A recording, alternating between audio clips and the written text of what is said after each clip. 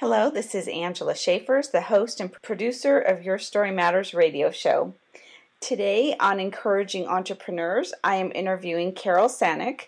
She is a successful entrepreneur. She blogs. She also coaches and consults with other people and teaches several classes on social media and other things. And I'm going to let her tell you all the amazing things that she does. She's also a breast cancer survivor and has done a lot of great work sharing her story and helping others to be encouraged and inspired by it.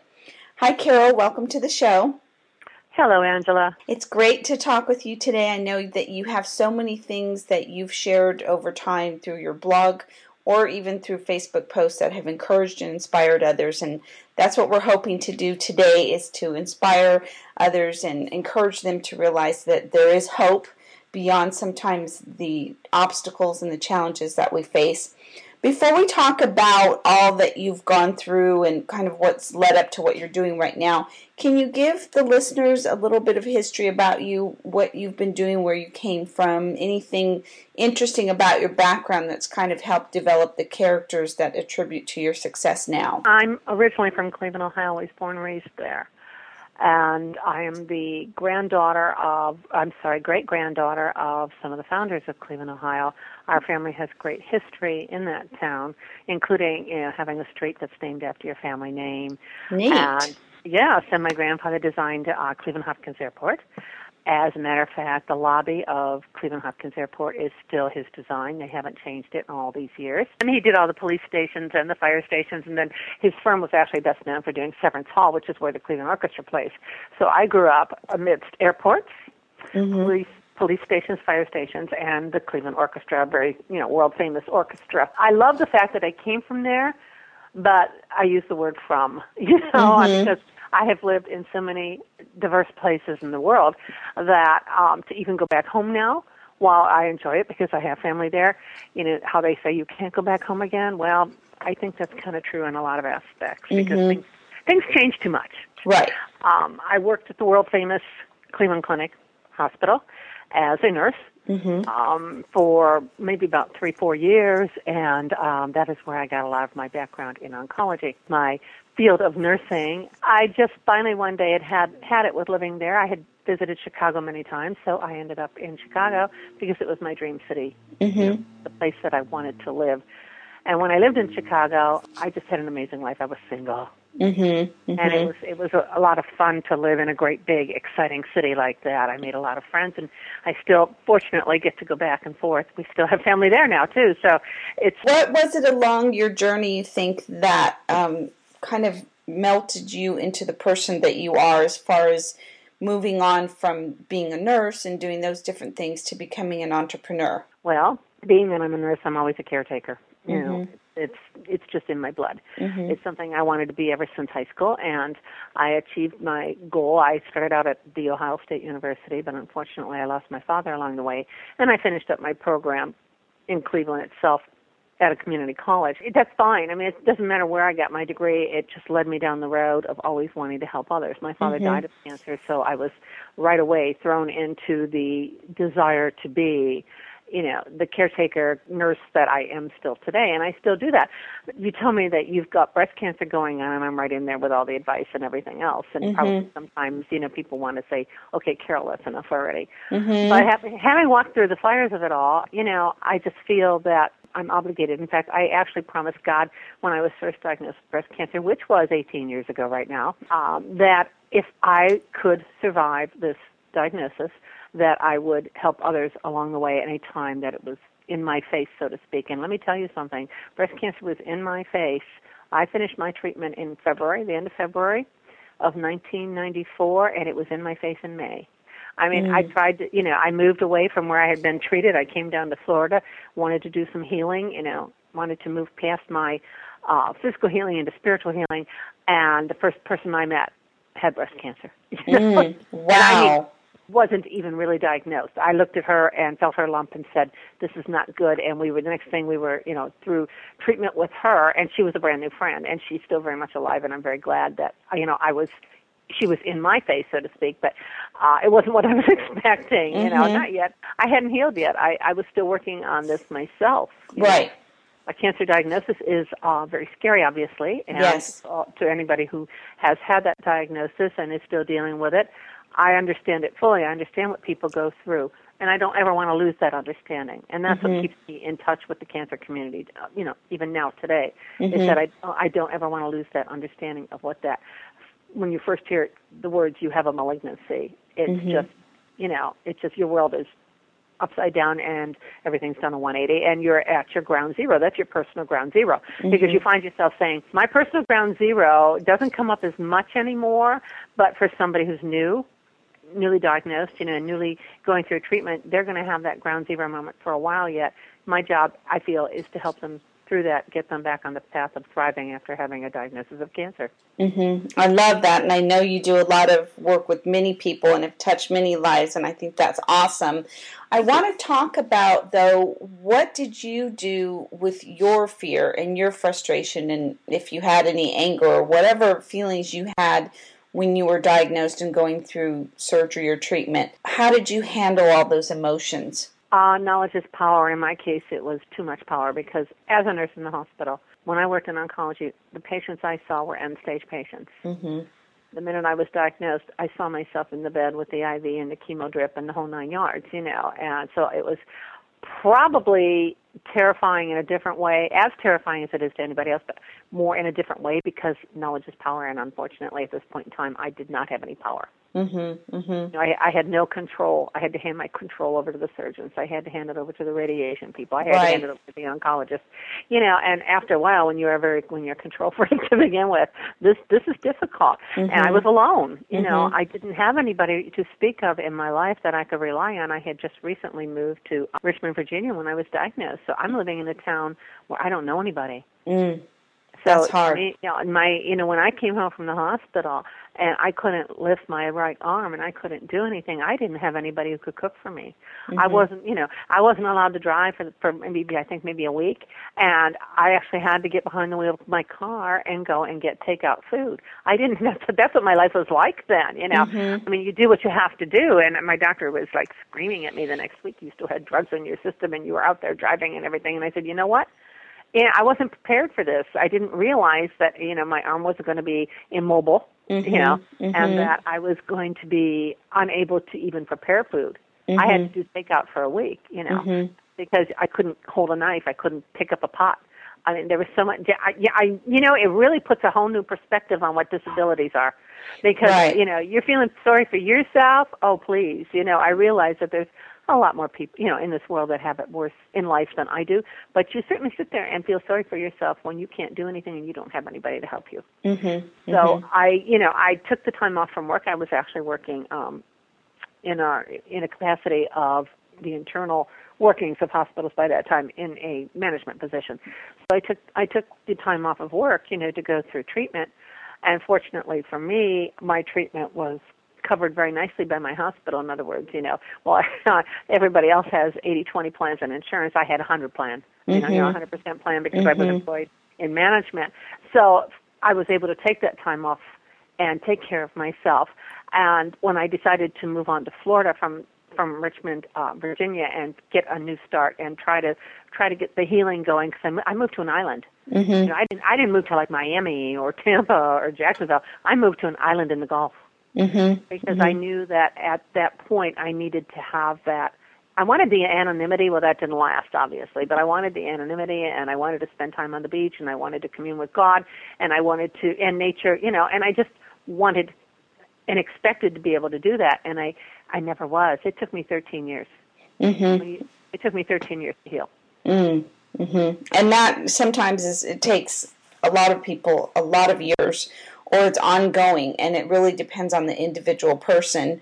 And I'd love for you to be able to share some of the tips or strategies you learned along this journey as far as dealing with your emotions and your feelings about the whole thing. Well, as silly as this might sound, before I had my surgery, even though my background was nursing and I consider myself to be a pretty intelligent woman, especially medically, intelligent, I would lie in bed at night and imagine that my cancer was jumping from one big toe to the other. But, you go through strange feelings at this time. Mm-hmm. As crazy as that might sound, you're terrified. You're lying there in bed and you're going, and night terrors are the worst. I lost so much weight that my clothes actually physically fell off my body. Mm. During this period of time, because I couldn't eat, I couldn't sleep. Mm-hmm. My family was scattered all over the world, and I cried a lot. Mm-hmm. I prayed a lot. I actually did some consultations with my priest, and he pretty much put me back on the track. When I made that promise, that I would, okay, God, if I can live and if I can make it through this diagnosis, I will always be there for other people, always. And of course, I was tested immediately, which kind of grounded me. Mm-hmm.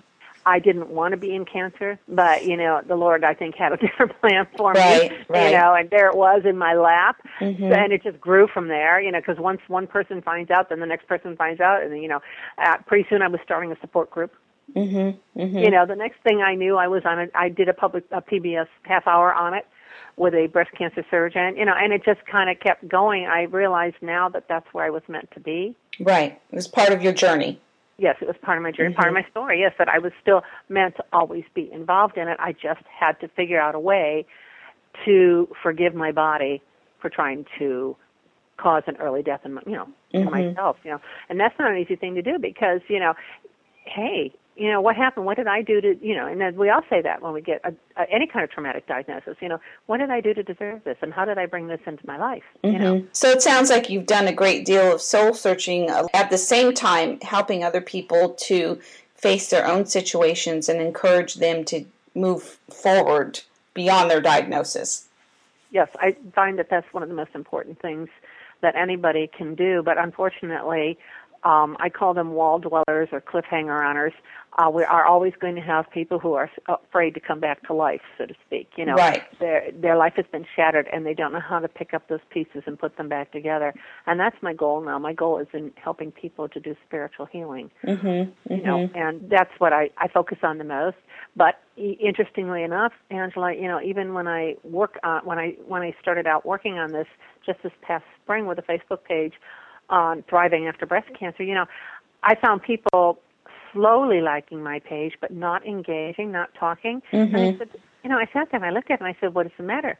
And I realized, what? The people that were reading my page are still the people hanging onto the cliff, hanging onto the wall. Right.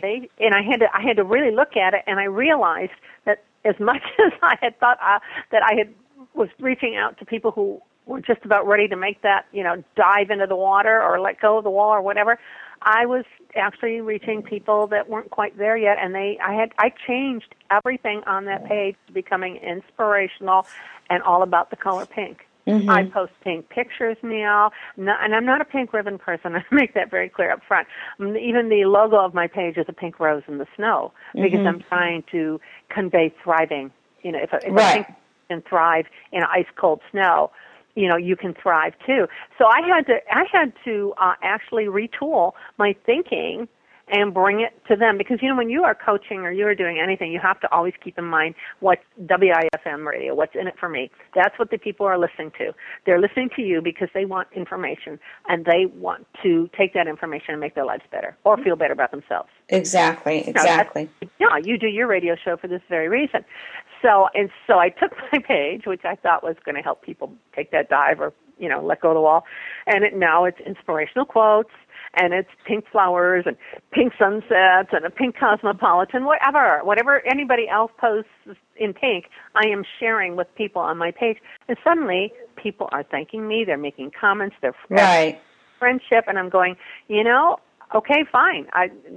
These people, they'll get there someday, but I had to back up the plan and realize, I still have to. I think that's great that you recognize that you needed to make some changes, and that really is a key tip as an entrepreneur, is to constantly be aware of what our audience is seeking, what they need, and how much feedback and connection are we actually having with them, because if we're not having much, we probably need to do something. So that leads into my question. What did you learn from your breast cancer situation that helped you to be a successful entrepreneur? If there were things that you could pull out of that whole experience that really add to what you're doing now professionally. I call it flying by the seat of my pants. Whatever I believed in prior to having breast cancer, once I had it and went through it and survived it and thrived it, which I do now, I don't worry about the little things. I just fly now. I mean, if something really flips my switch and I think it's, oh, I need to do that, I just do it. I don't stop and think, well, now what are the ramifications here? Mm-hmm. Because you know what? Life is very short.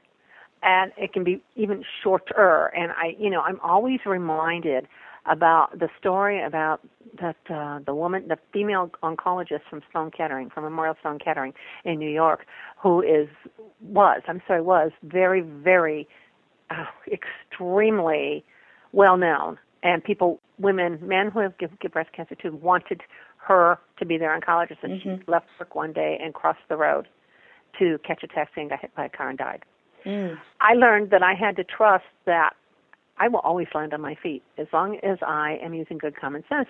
So now, instead of being afraid to do things, I just say, okay, if it makes sense, and I know it's okay, nothing earth-shattering is going to happen, to me physically or emotionally, I just go for it now. Right. I'm reminded that, at any given moment, I could be gone. I am so grateful that I've had this chance, this extra 18 years, because I was, I could have gone then. The cancer could have been worse.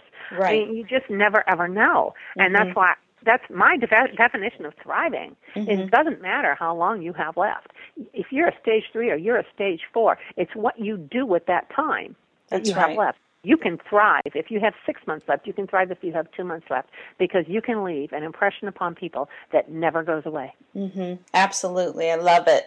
And I appreciate you saying that, because that's obviously what we're talking about when we talk about people's stories and the fact that your story matters and you matter. It's that value point in your story that you can share with other people and that we encourage people to do, that can really encourage or inspire or change someone's life. And it's just amazing when that happens. I would love for you to share with the listeners what evolved as far as becoming an entrepreneur and doing all the things that you're doing, because you're doing quite a lot right now in different things.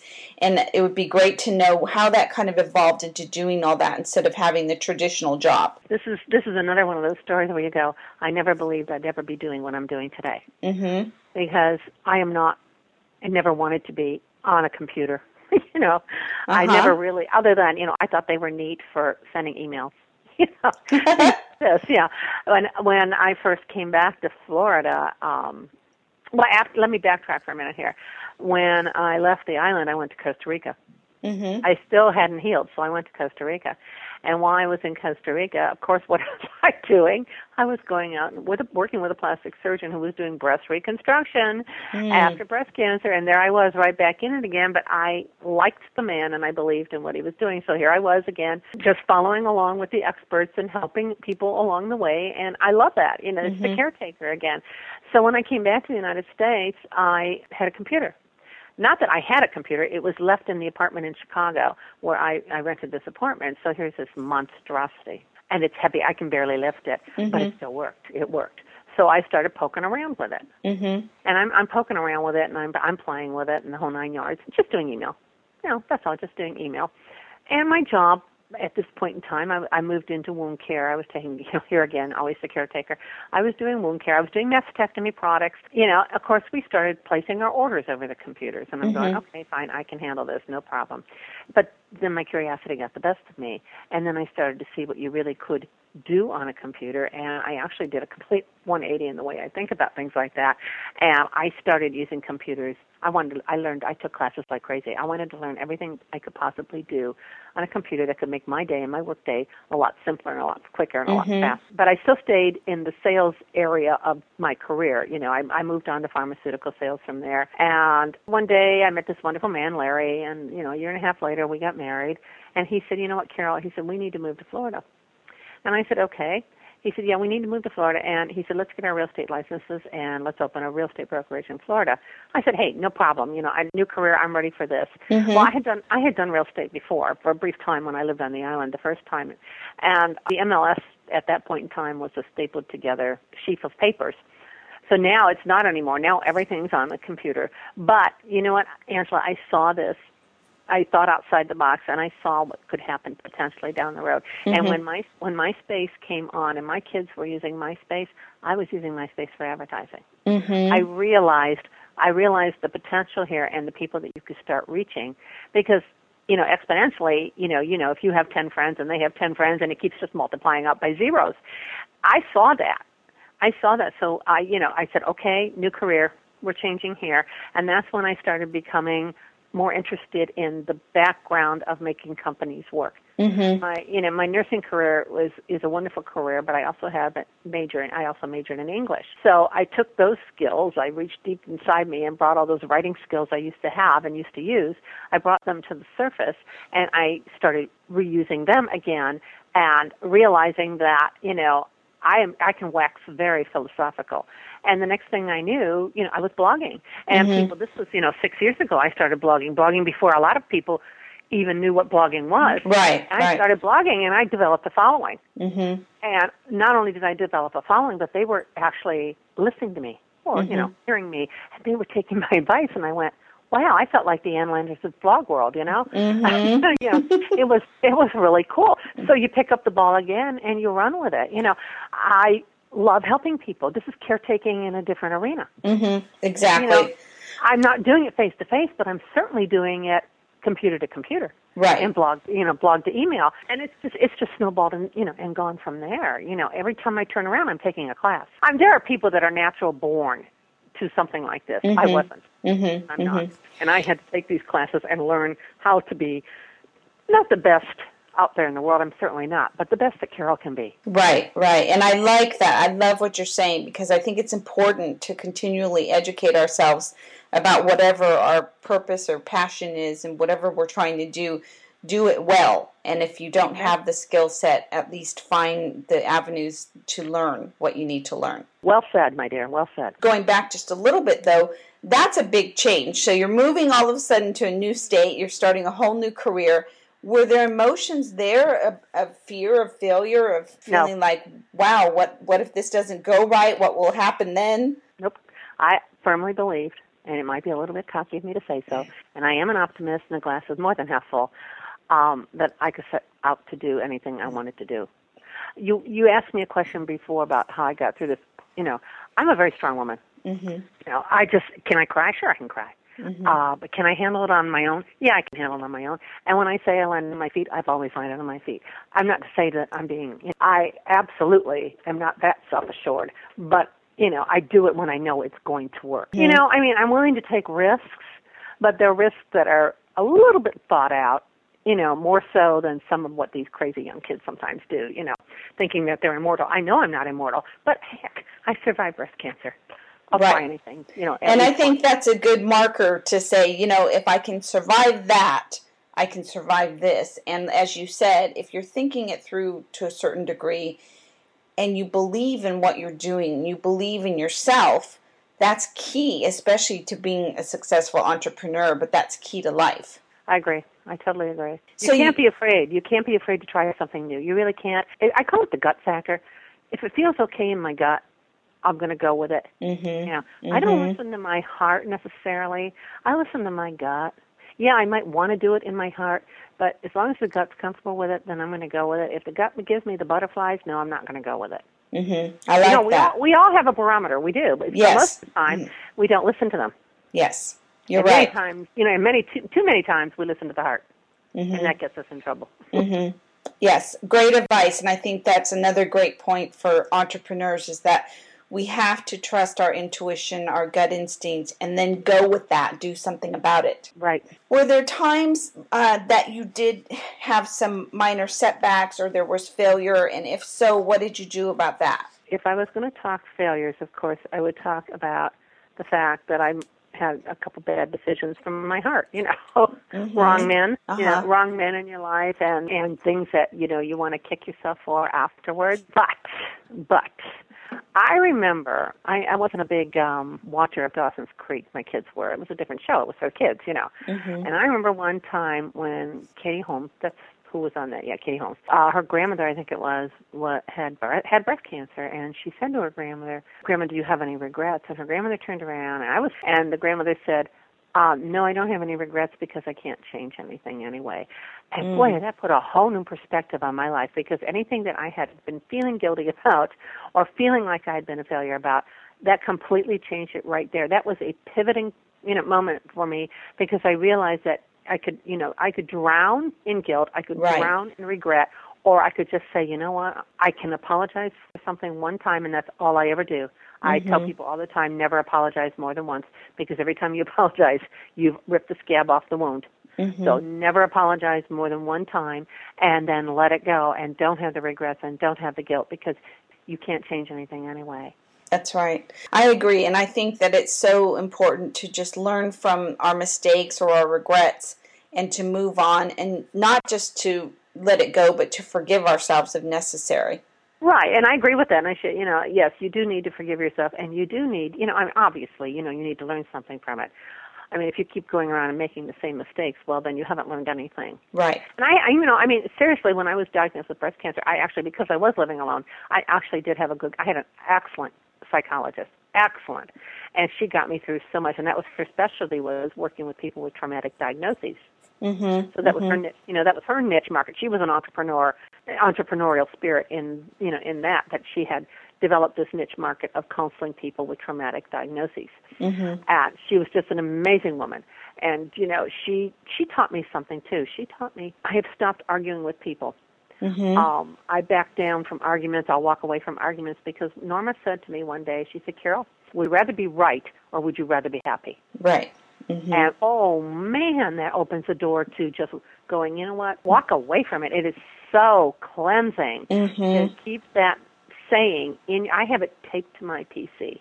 I love it. That's great advice. Because I lived as a single woman for quite a while with, after my diagnosis, and I still had to deal with, my fears. And I'll tell you, actually, I'm going to go back to something you had asked me.